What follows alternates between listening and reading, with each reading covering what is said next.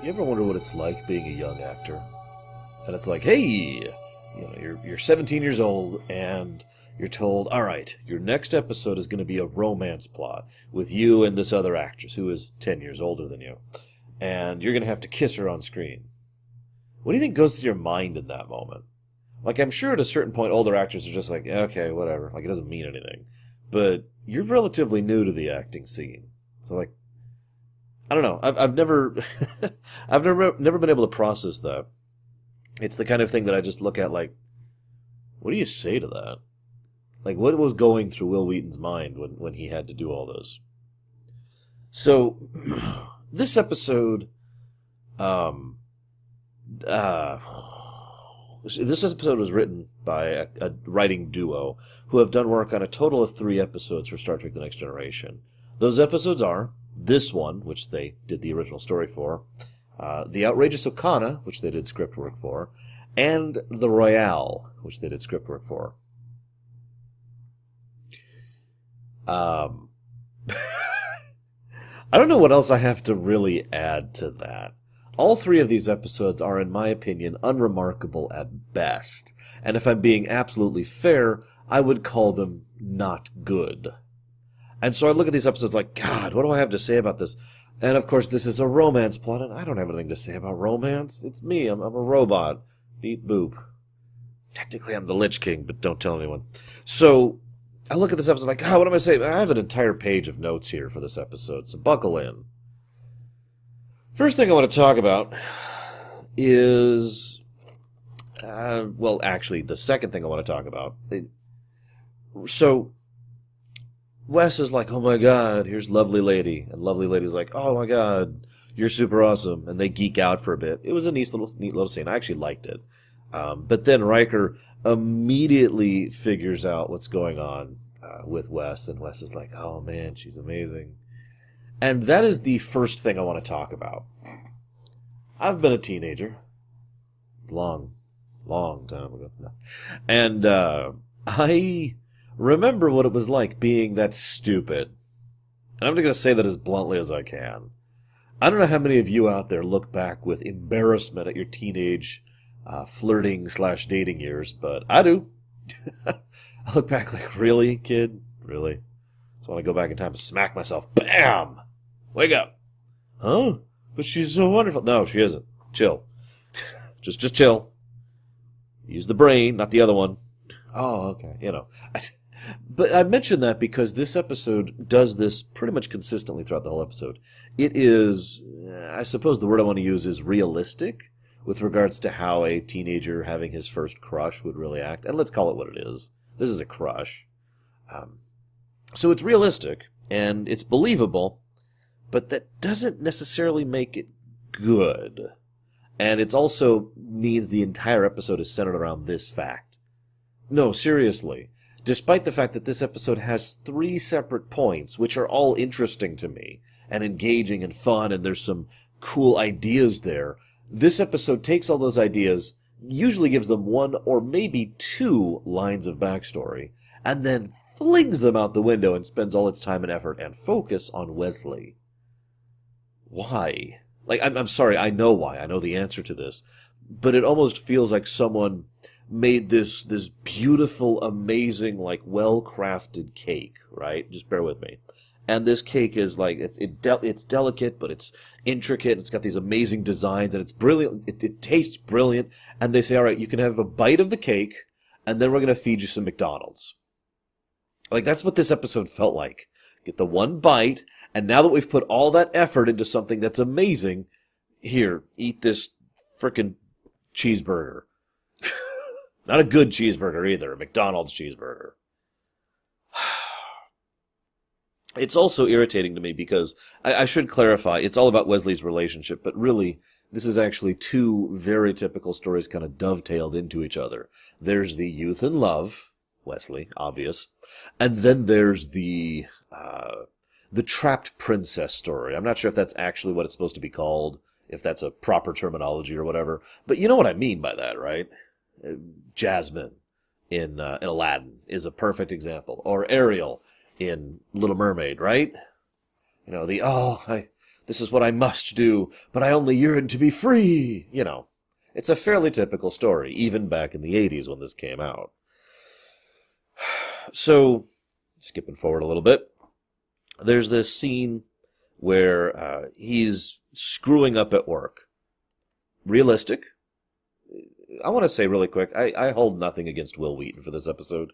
I actually think he did a surprisingly good job of portraying a teenager in love. And I'm going to call it that because this isn't love. This is crush at best, like I said, perhaps ironically.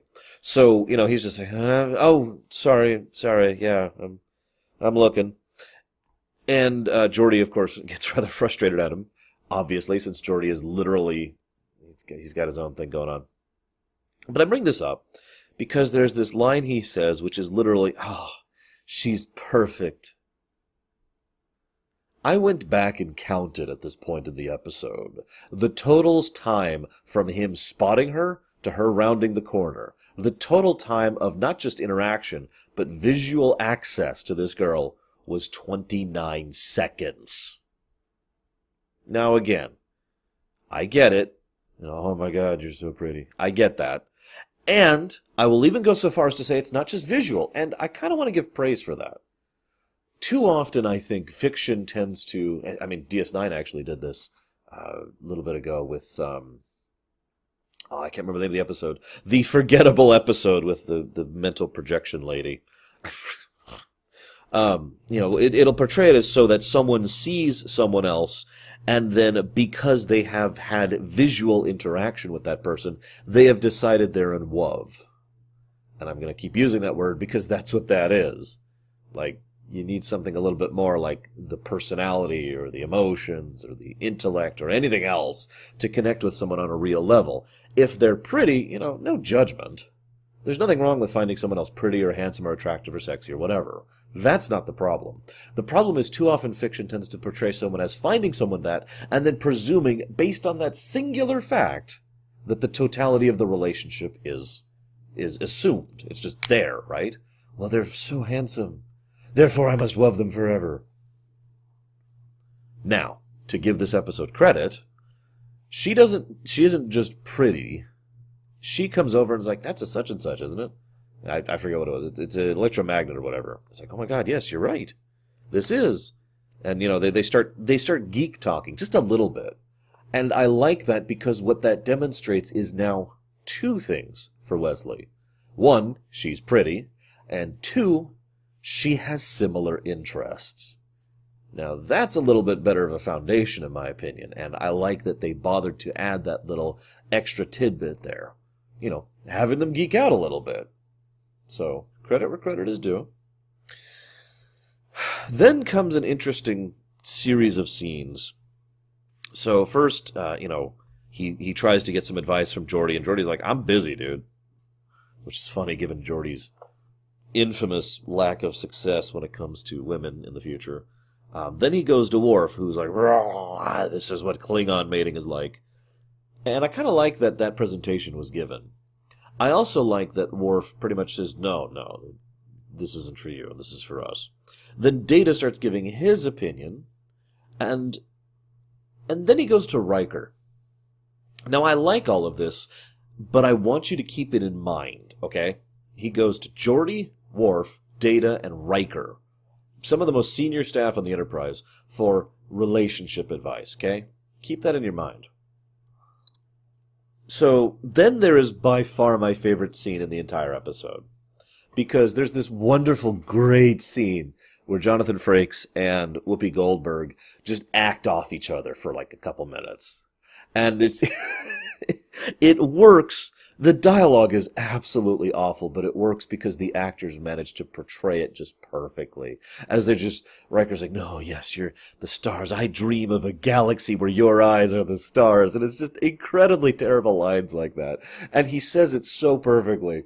And then Whoopi Goldberg's like, oh, yeah, I don't think this is me. Shut up, kid. That is such an awesome scene. I love that scene. That scene is worth the rest of the episode by itself. I also want to say that, and this is no surprise because she's usually a spot of goodness within an otherwise episode. Guinan was good in this episode. She only had a couple of appearances, but each time she was good. As ever, credit to Whoopi Goldberg and credit to her inclusion into this show. I know that in more recent years, there's been some more controversy regarding the implementation of Guinan in the show.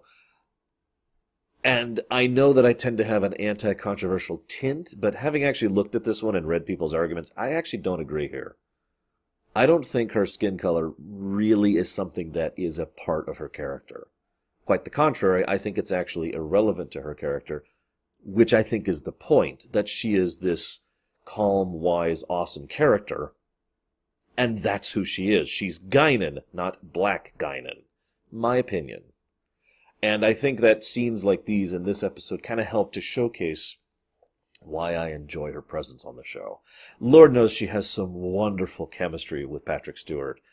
She already has Measure of a Man, and she will in the future, of course. But I'm not with it on that one. Anyway, so she was good. There's a great scene later on. Salia runs out, and then Guinan rushes over, okay, right. Like you can almost see going through Guinan's mind, right, this is his first crush, this is his first girlfriend. I need to inform him of how this works. So she's like, just because a girl runs out doesn't mean she doesn't want you to follow her. And the one's like, oh, right, okay, yes, I'm doing this.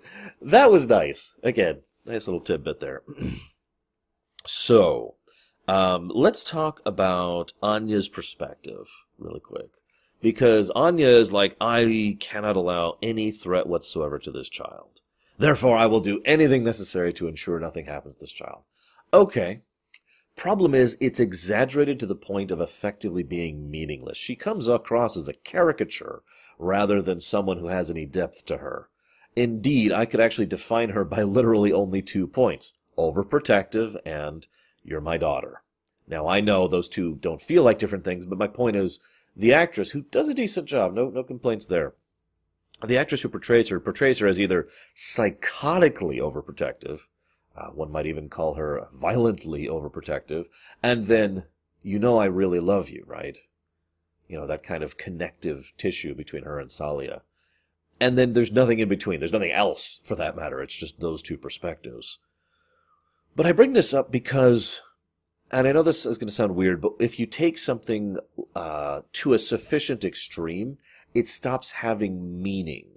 If she is so overprotective of her that she's worried about routine maintenance on efficiency on the engines in the ship, if she is so insanely overprotective that she's worried about someone being sick on the same ship as her charge, then we need to take that to the extreme in all other conditions, in all other cases. Let me phrase this in a real life context to try and get my point across.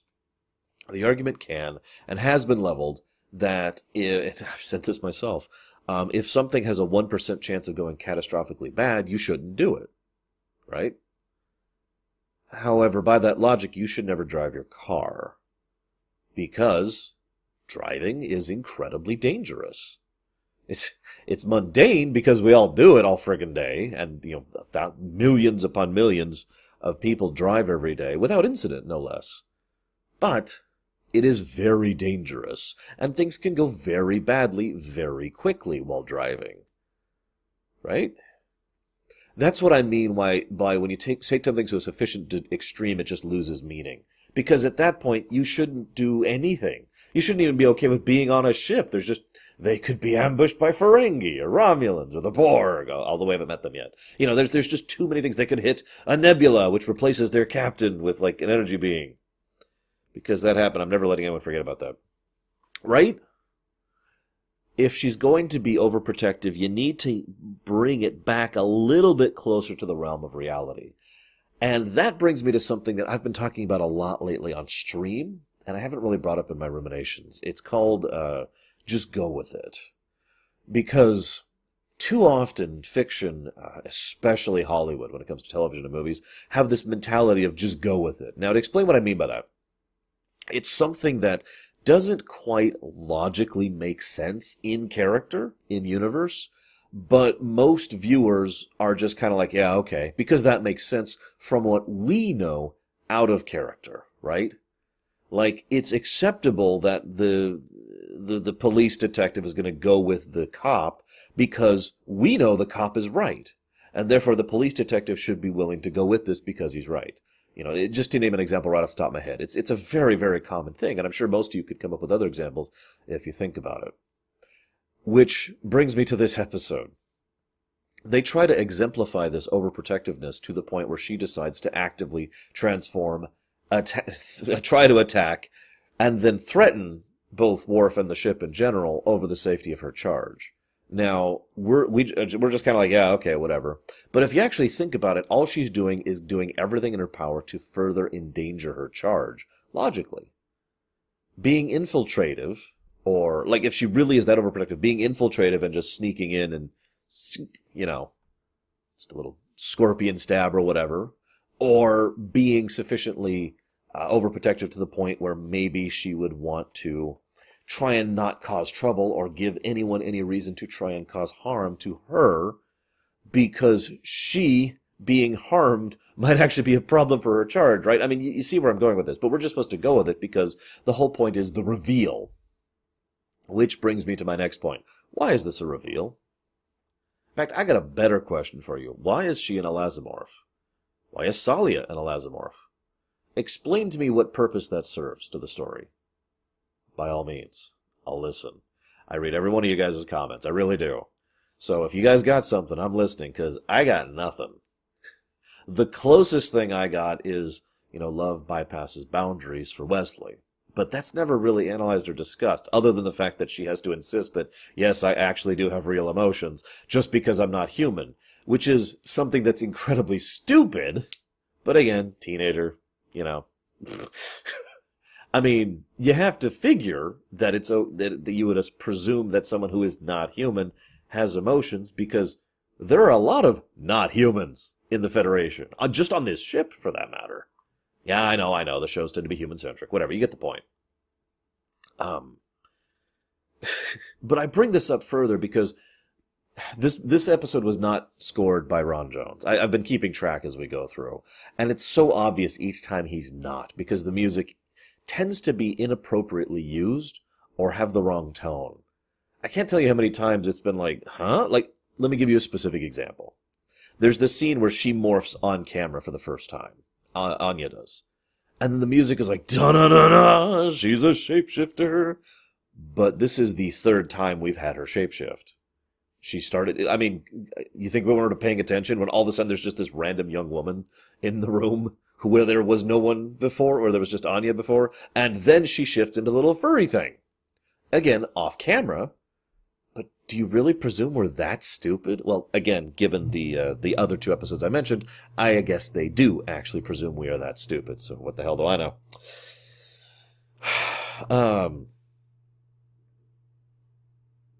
And I'm looking at my notes here. Sorry, I kind of strayed a little bit here. One of the creators, I forget whom, mentioned something about how they were sad that there was no real conflict in this episode. Like that was a bad thing. Now that kind of irritates me a little bit, because I'm one of those people who firmly believes against the threat of the week mindset. I have been championing the not threat of the week mentality for story design for a really long time now. Way longer than I've ever had this show. So, it irritates me because, people look at the episode like, just to name one off the top of my head, Family, over in season 4, right? Like, you can't have there are people who would say you can't have an episode like that. In fact, when we get there, I will discuss how they had to fight for that episode to even happen. Because, well, there's no conflict of the week. Uh-huh. Although, obviously, there was also some space stuff, but we'll get there. Point being, despite this mentality, they actually do have a threat of the week. It's Anya. And I'm sorry, that's not me being technical, because I don't think she's a threat of the week. But the episode really wants me to think that. Every time she interacts with someone else, she is incredibly antagonistic. She flat out threatens Worf to his face, and Picard to his face. I am more powerful than you could possibly imagine. Like, she's practically got the vampire ego syndrome going on, right? Or, since we recently went through the Legion lore run, she's practically acting like one of the Legion demons. I am super amazing. You found me out. I mean, it even fits. She's even a shapeshifter. And then it's over because they leave. They're done. Oh yeah, that reminds me of an interesting question. Um, why didn't the episode end at about the 33-minute mark? Like, I remember, I'm jotting my notes down. I look up, and I look at the episode, it's got like 15 minutes left or whatever. And I just stare at that like, that doesn't seem right. The episode's concluded. All of the story arcs are done, and the last 15, or it's actually like 12 minutes or so, just sort of meander. I have very little to say about that period of time because nothing really happens. Um, I do like, I'm not even commenting on the Wesley holodeck thing, although I do like its usage here. I wish they did more, but obviously special effects, budget, I get it. But I do like its usage, the idea of you're not going to see a lot of other worlds, let me show you these other worlds. I do like how Wesley is stupid enough to insist that she could do something like stay on the ship and not go because there's no way in hell that's actually going to happen. I do wonder why it is that these people being shapeshifters is unusual, since for some reason the Federation, I guess the Federation is incompetent. I mean, Lord knows that's pretty much the predominant theme of season 1, right? But let's look at this timeline here. So there's this race of people, which we'll cover, but I haven't even talked about them yet. And they've been at war for forever, or at least conflict for forever. And they want the Federation to be a neutral party to take one of their children over here along with a caretaker so that they can be taken care of. Obviously, that caretaker wasn't overprotective then because we don't hear any issues about that, right? Anyways, so the Federation does so and never scans them or does a routine medical check or anything whatsoever. And so they just automatically assume that they're just human because why would we learn anything about this random species that reaches out to the Federation? How did they even know about the Federation? How did the Federation not know about them? Everyone acts like these people being elasmorphs is unusual. And like, oh my gosh, we had no idea. I believe a direct quote from Picard is, I've never seen anything like it. What? I know. Just go with it. So, I do like Picard's scene with Wesley. I think it's exactly what it should be. It shows how Picard does have a degree of caring about Wesley. I like that. It does show that he treats him with a degree of respect, which I like. And it does show that he expects him to basically act like Picard does. Picard has feelings and emotions, and I will cover this throughout the whole of the series, but the duty, the responsibility, that comes first. So, Wes, I don't like to interfere with this kind of thing, but in this case, I gotta insist. He doesn't say I'm sorry, but it gets across. And I like that Wesley, and again, credit to Will Wheaton on this one, he takes several seconds to respond as he's just,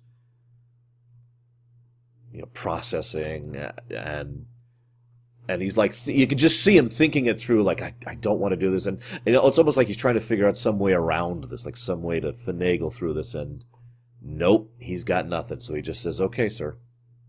I did like that. Good scene. And then Salia gets out. And goes to meet Wesley. Now, I gotta be honest, when I first saw this episode, I remember thinking, oh my god, it's Anya, and she's come to kill Wesley. And then Anya shows up. So no, that actually was Salia. How did she get out? Now, I know the episode hints about that. It says, we have erected a force field, so no matter how small they become, they won't get out. That is such a hand wave.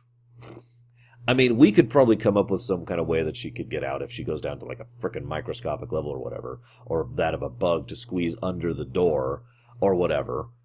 But at the same time, I look at this like, really? That's where we're going with this?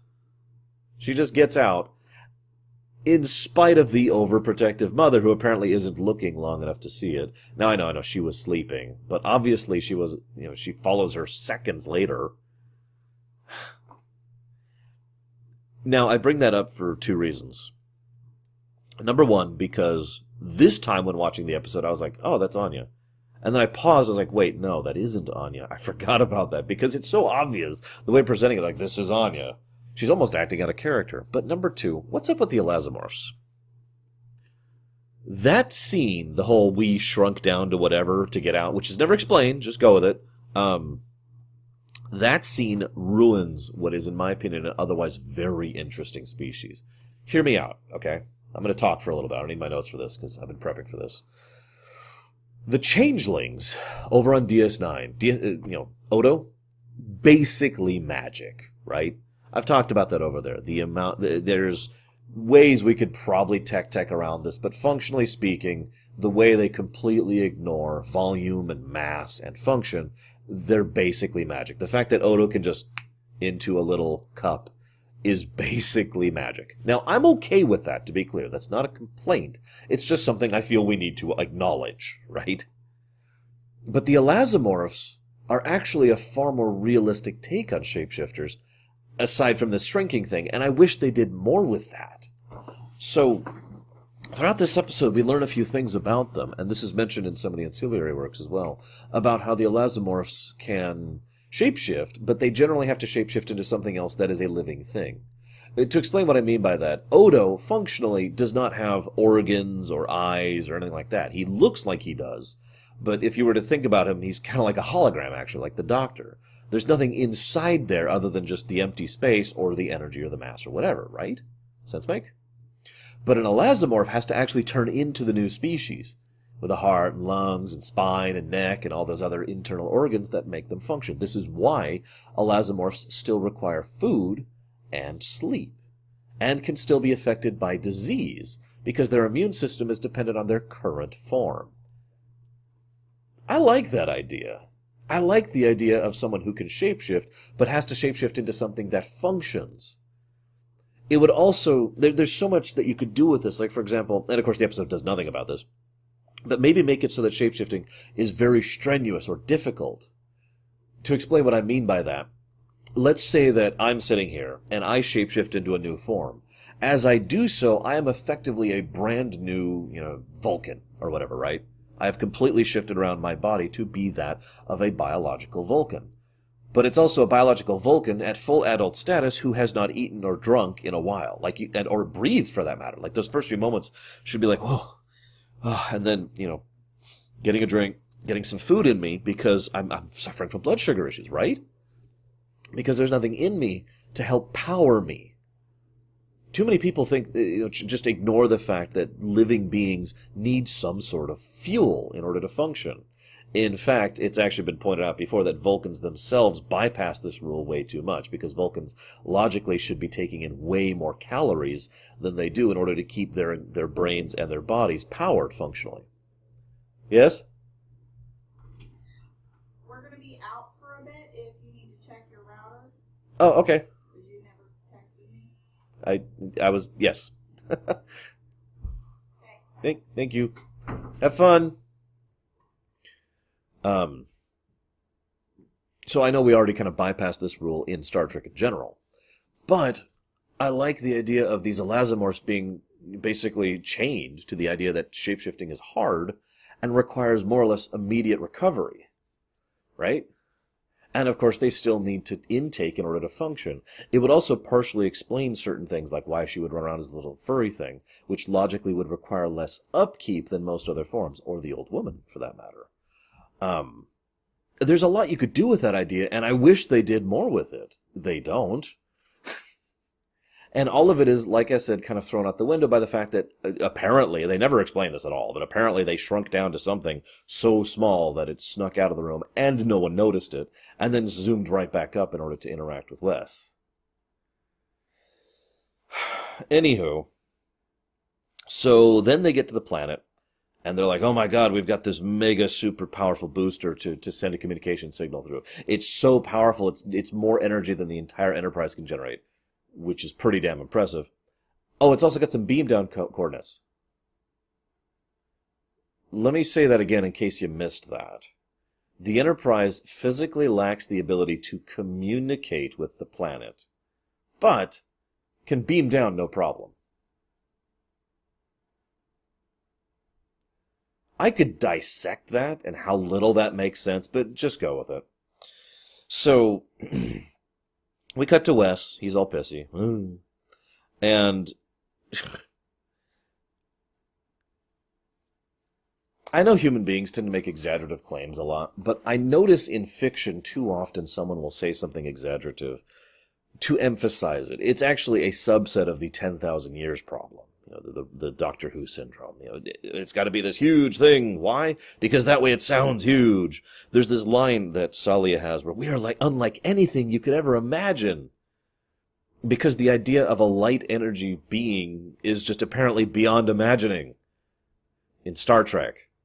Never mind in real life, where we have tons of things like that. Whatever. Then she leaves, thank God. And then we have this great scene, really, with Guinan and Wes. Because, of course, Guinan is awesome. So Guinan is there, and she's talking to Wes. And it's this great interaction. And Guinan is so honest with Wes. It feels like the only scene in the whole episode that was written by an honest-to-God human being rather than a caricature. And I mean that with sincerity. There's some other good character bits here and there, but this is great. You will never feel like this again. Every time you love will feel differently. And that doesn't make it any better.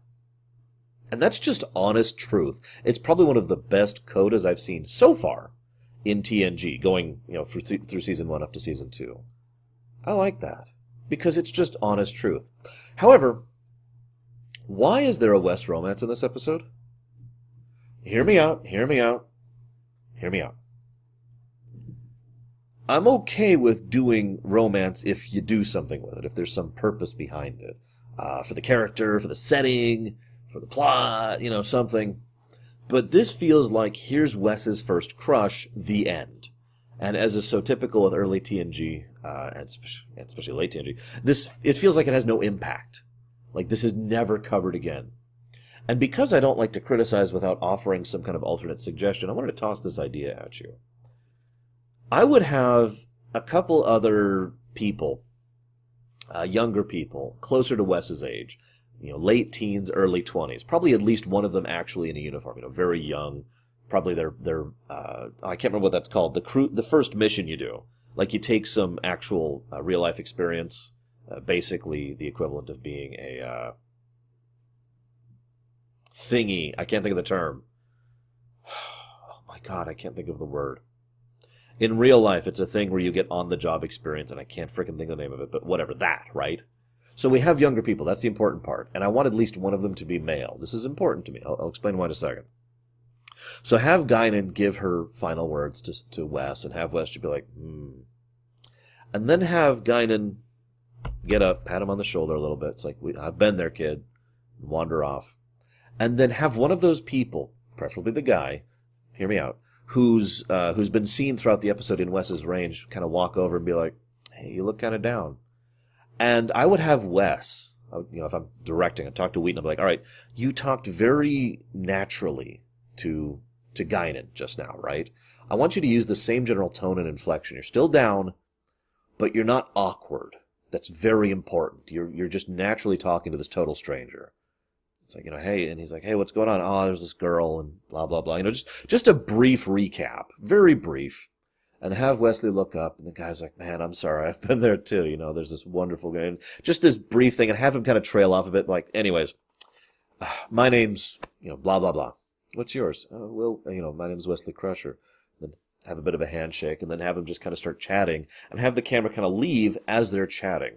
Now, that's important to me, because you remember how earlier the people Wesley went to for relationship advice were Geordi, Worf, Data, and Riker. That's easy. Wesley already has a connection to the upper staff. Like it or not. We are at this point, that's where we're at with Wesley as a character. He just is connected with the upper echelons of the staff and the Enterprise, the command crew, right? They're easy. They know him. He knows they're not going to judge him. He knows they got his back. But he's never seen interacting with other people around his age range. He doesn't have, let's put this as bluntly as we can, friends. Buddies, right?